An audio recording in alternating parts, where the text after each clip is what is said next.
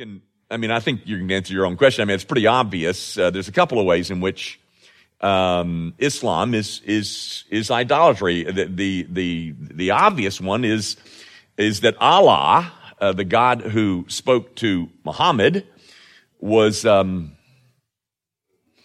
fabricated out of the imagination of a man who history has demonstrated to be a murderer and an abuser of women and possibly even deranged. And the God that he described is the antithesis of this God that's described here.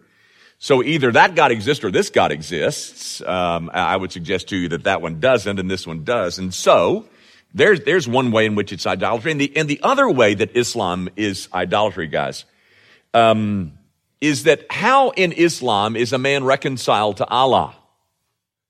What is their method of reconciling themselves to the God of Islam?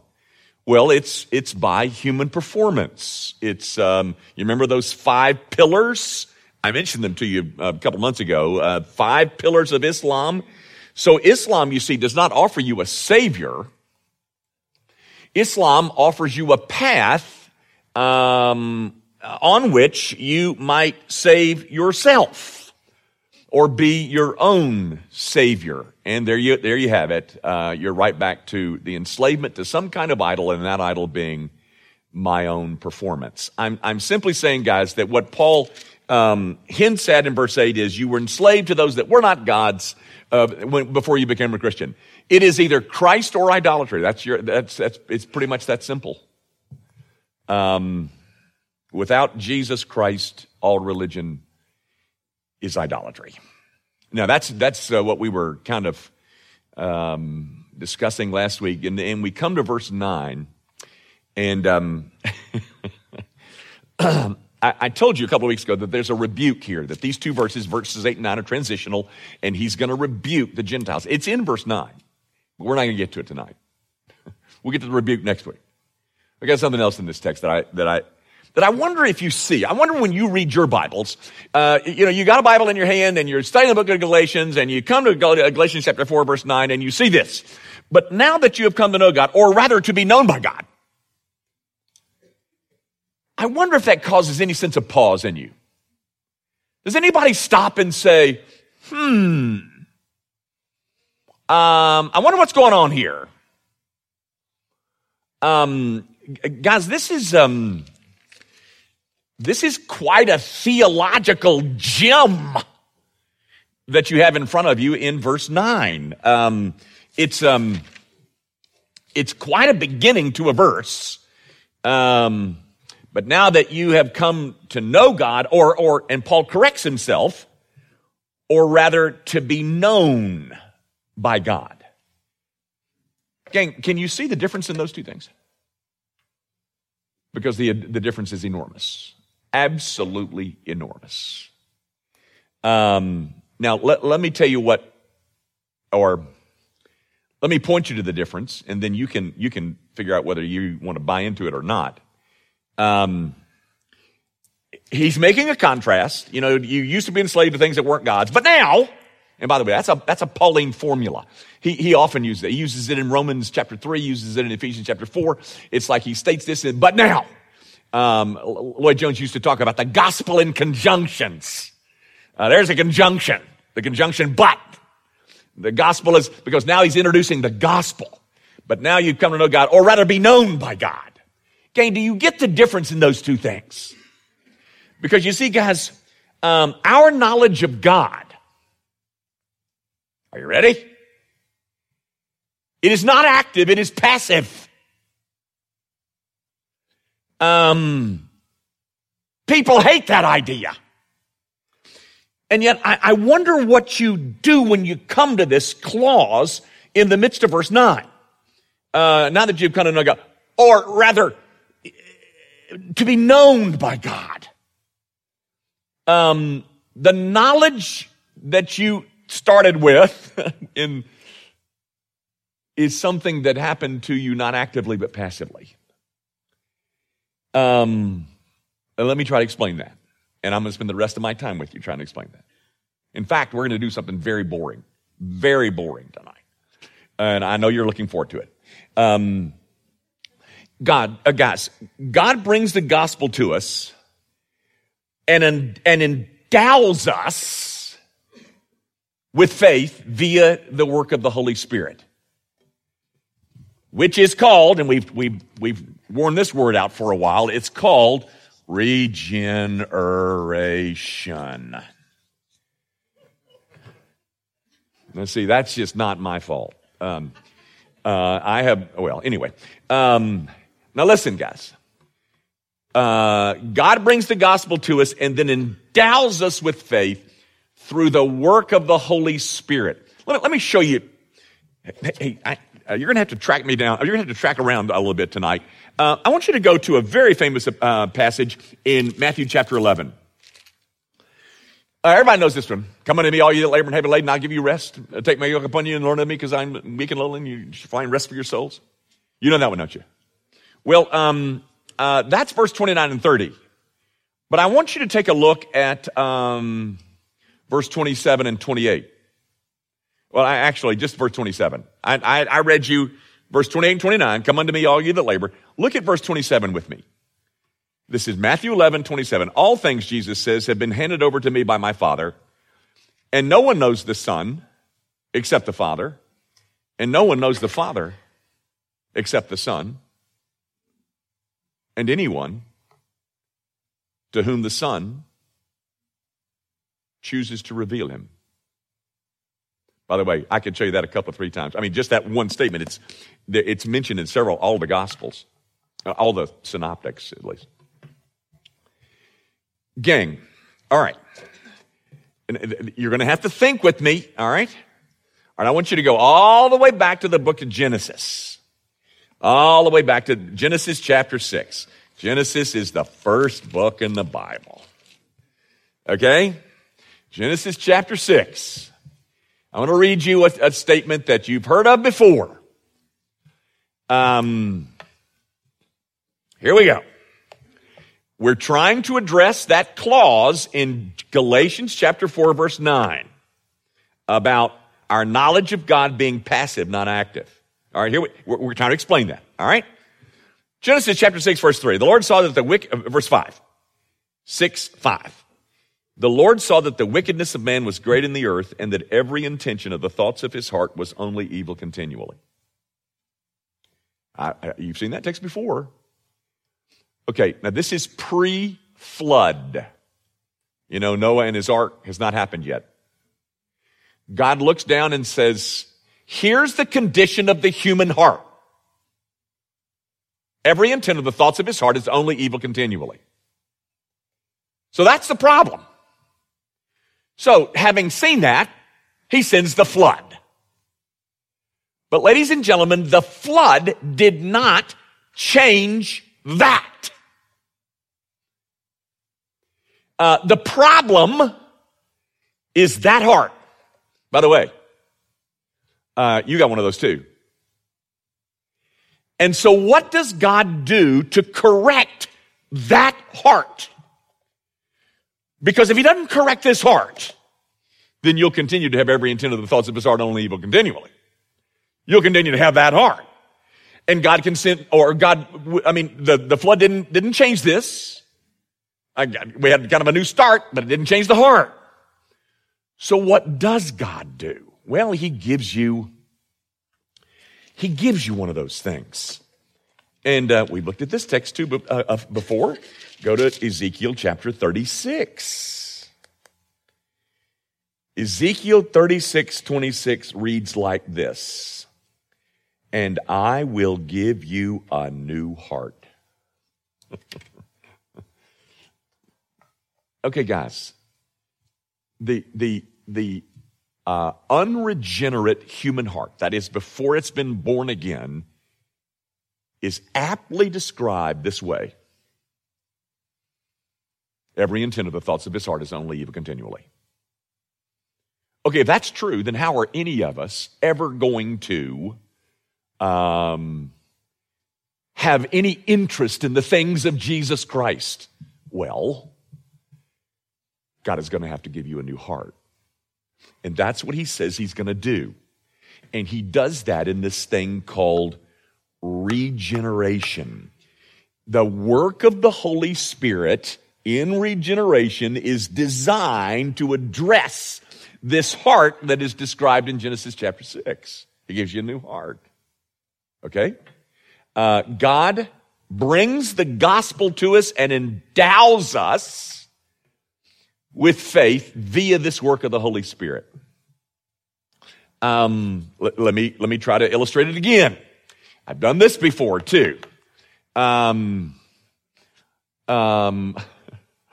Genesis chapter 3. You don't have to go there. Genesis chapter 3. It's Adam and Eve. They've been told what to do and what not to do. They disobey, and as a result of their disobedience, they're gripped with the gravity of their sin, and so they begin to chase after in the direction of where they think God is, and pleading with Him to forgive them. That's not what they do. They hide in the bushes and sew fig leaves together, trying to cover their own shame as a shame that's the result of their sin. So, in Genesis chapter 3, here's the question, class. Who seeks whom? Well, obviously, God seeks Adam. Now, when did that change? It hasn't. It hasn't changed. Unless God seeks you, you will. In fact, if you are seeking Him, it's because He sought you first. Gang, do you know the text where is it? It's 1 John, is it 2 or 4? I want to say it's 4, 1 John 4. Let me quote it to you. We love because we have first been loved. Do you know why you love Jesus Christ tonight? Because you were first loved. He came after you the same way He came after Adam. And He endowed you. He endowed you with the gift of faith through this work of the Holy Spirit in regeneration. He changed your heart. And if he had not changed your heart, you would never pursue Him. You would have never sought Him. You would have never desired Him. You would have never wanted Him. Now, why are you telling us all this, Dr. Young? I mean, we're studying Galatians. Yeah, here's this clause. But not that you came to know God, or rather, to be known by God. Knowledge of God is passive, not active. That initial burst of interest in the things of God is the result of Him having done this, of Him having performed Ezekiel 36 surgery on your heart. He took out that one that's described in Genesis 6, and He put in a new one. And all of a sudden we become interested in lovers of God. We love Him because He first loved us. Not that you know God, but that you've been known by God.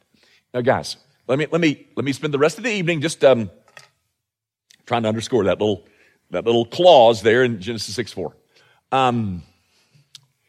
You know the passage in the Bible that's the toughest, most alarming statement in all of Scripture. You know that, don't you? It's found in Matthew 7. You know that one?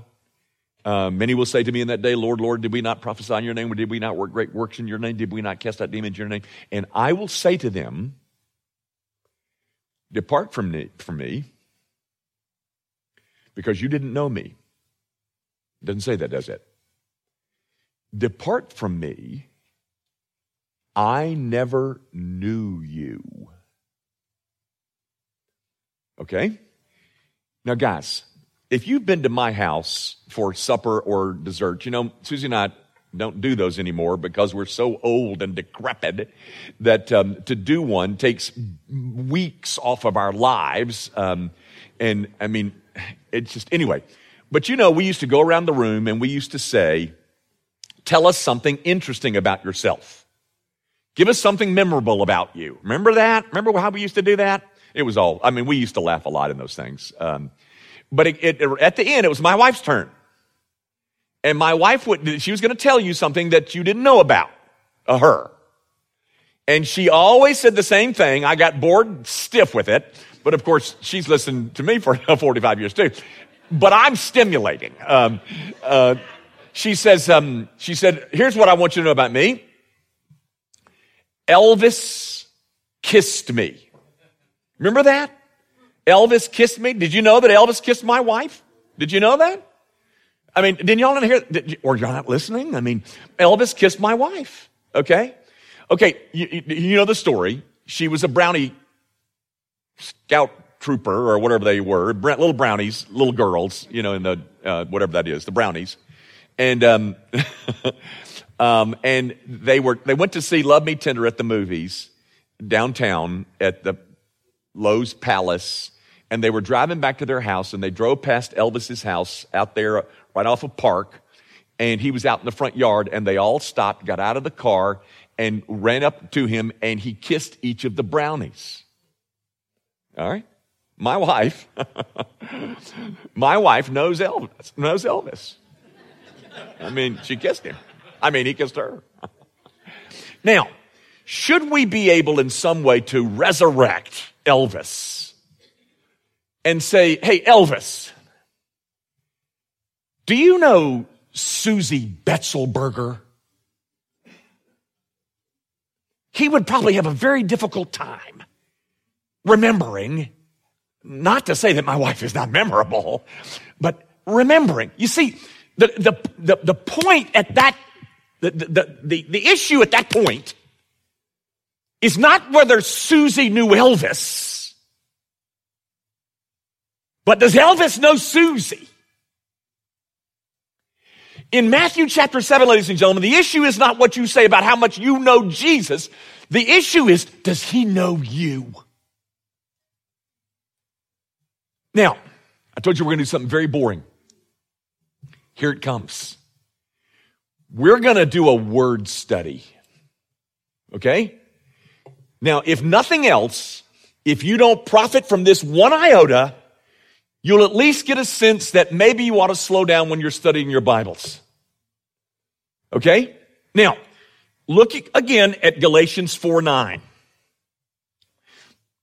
But now that you have come to know God, or rather to be known by God. Okay, guys, we are going to do a word study on the word to know. Are you ready? I want you to start with me in Genesis chapter 4. This is called a word study, and you're going to, it's just going to be, but it might have a little bit of interest as we close. Okay? Gang, there are so many words in the Bible that the only way to understand them is to figure out how the Bible uses them. How does the Bible use the word? Let me just give you an example. All of you Baptists in here have been taught that the word baptizo means immersion. It does not. And I challenge you, here's what you got to do.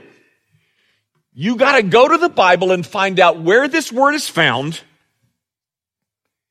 and find out how the Bible uses that word. Or how about the word elpis? How the Bible uses the word elpis, that's the Greek word for hope. Or how about the word propitiation? If you're going to understand the word propitiation, you got to go and find out, how does the Bible use the word propitiation? Okay, tonight all we're asking is, how does the Bible use the Hebrew term yada,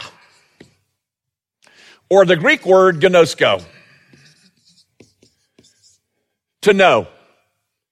Now, look with me at Genesis chapter 4, verse 1. And Adam knew Eve, his wife.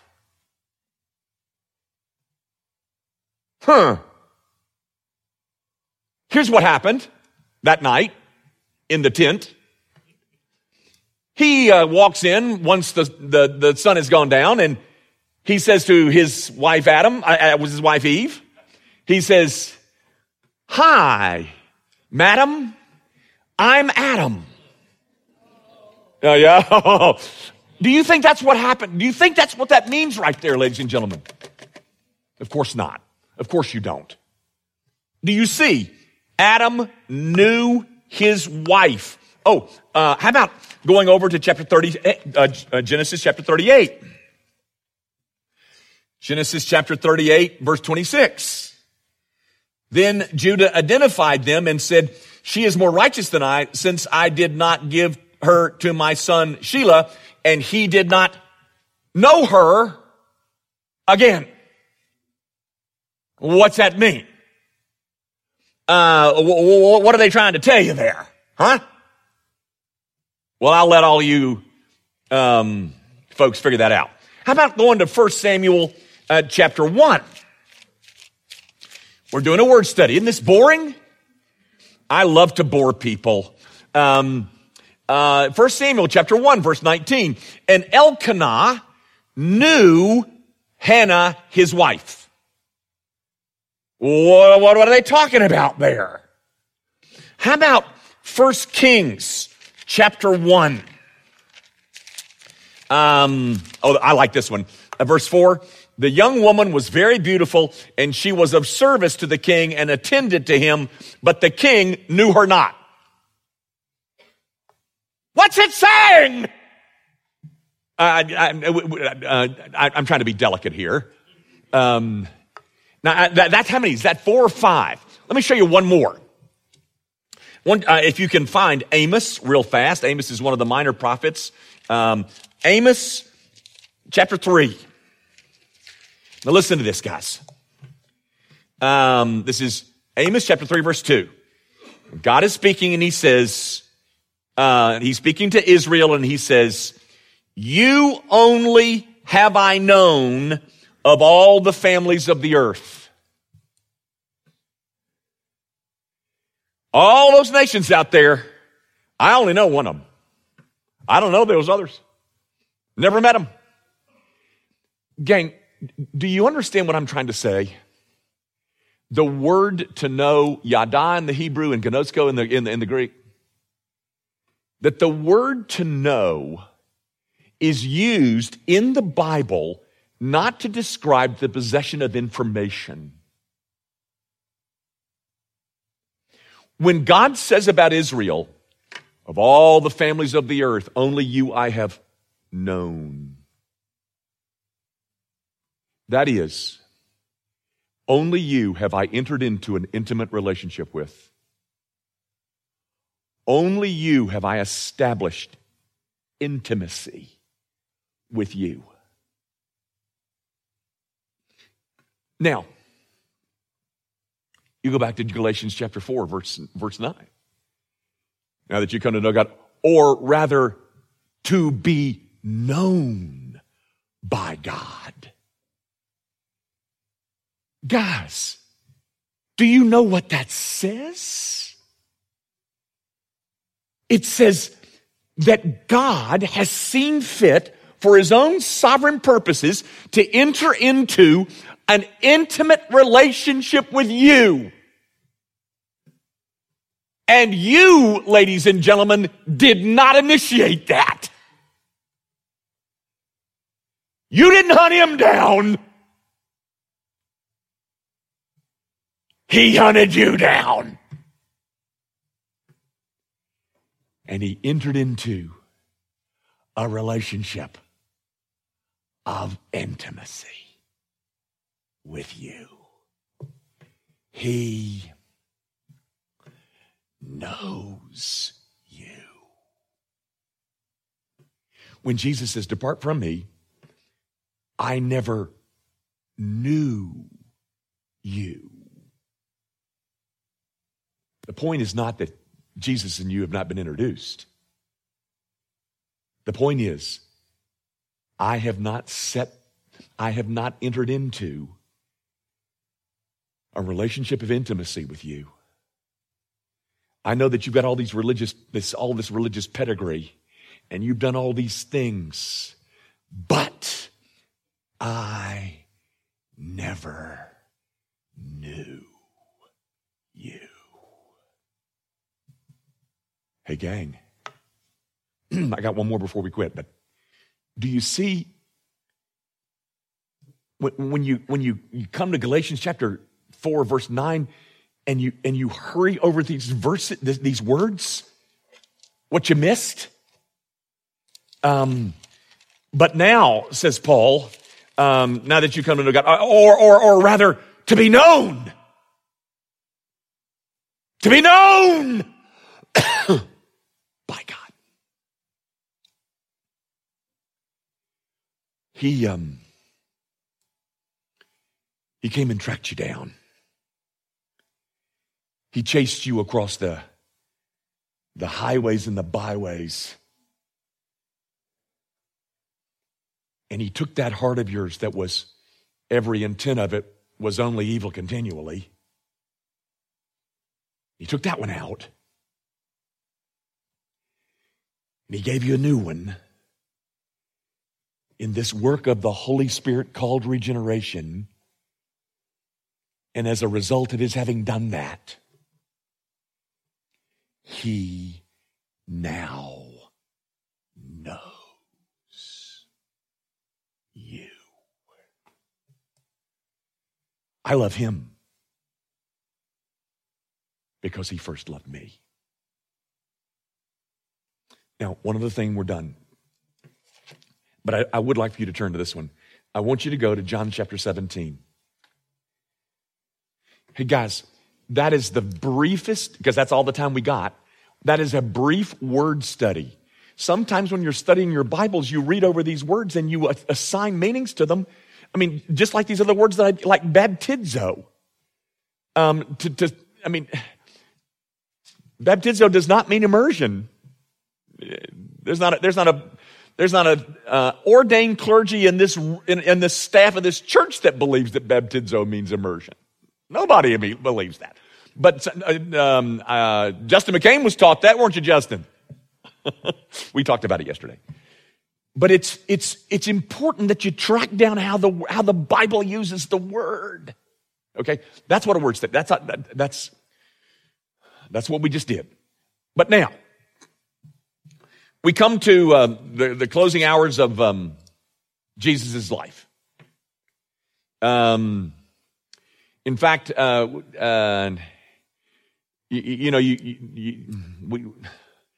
pray the Lord's Prayer.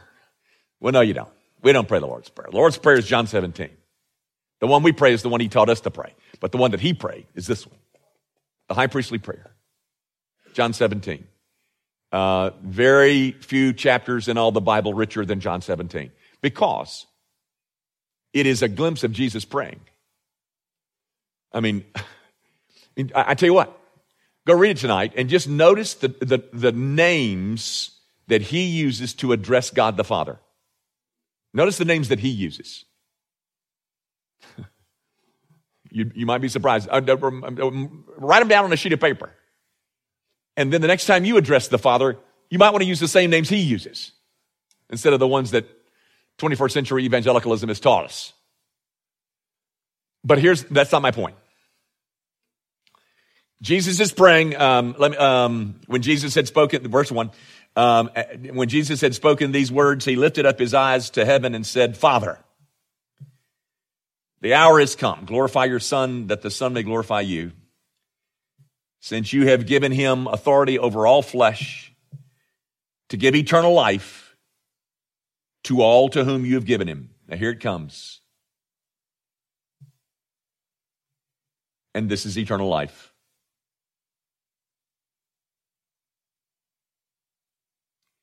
that they may know you. Gang, do you think for 1 second that eternal life consists of having certain intellectual grasps of the concept of a higher deity? That ain't how the word's used, ladies and gentlemen. This is eternal life. that they may have intimacy in relationship with you, Father, because that's what the word to know means. Not simply some intellectual grasp. No. This is eternal life. That you might be in intimacy with the Father. That's what the word to know means, ladies and gentlemen. And so when you come to Galatians chapter 4, and he says, rather, you have come, rather, to be known by God. Here's what God has done. He has set his love on you.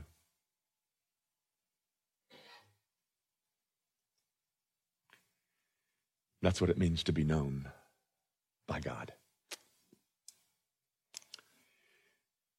Our Father, would you give us a richer grasp, a deeper awareness of who we are because of the work that you have done in us. To give us a new heart, to exchange that heart of rock that we had, and give us one that is pulsating with life, one that is the very evidence of your love for us and our intimacy that we share. Because indeed, oh God, eternal life is to know you. To know you because we have been known by you. What a rich gospel we get to preach. And I pray, oh God, that you would use our preaching of it to draw all men to the Savior who in our eyes is altogether lovely. We pray, as always, in his name. Amen. Thanks, guys, and good night.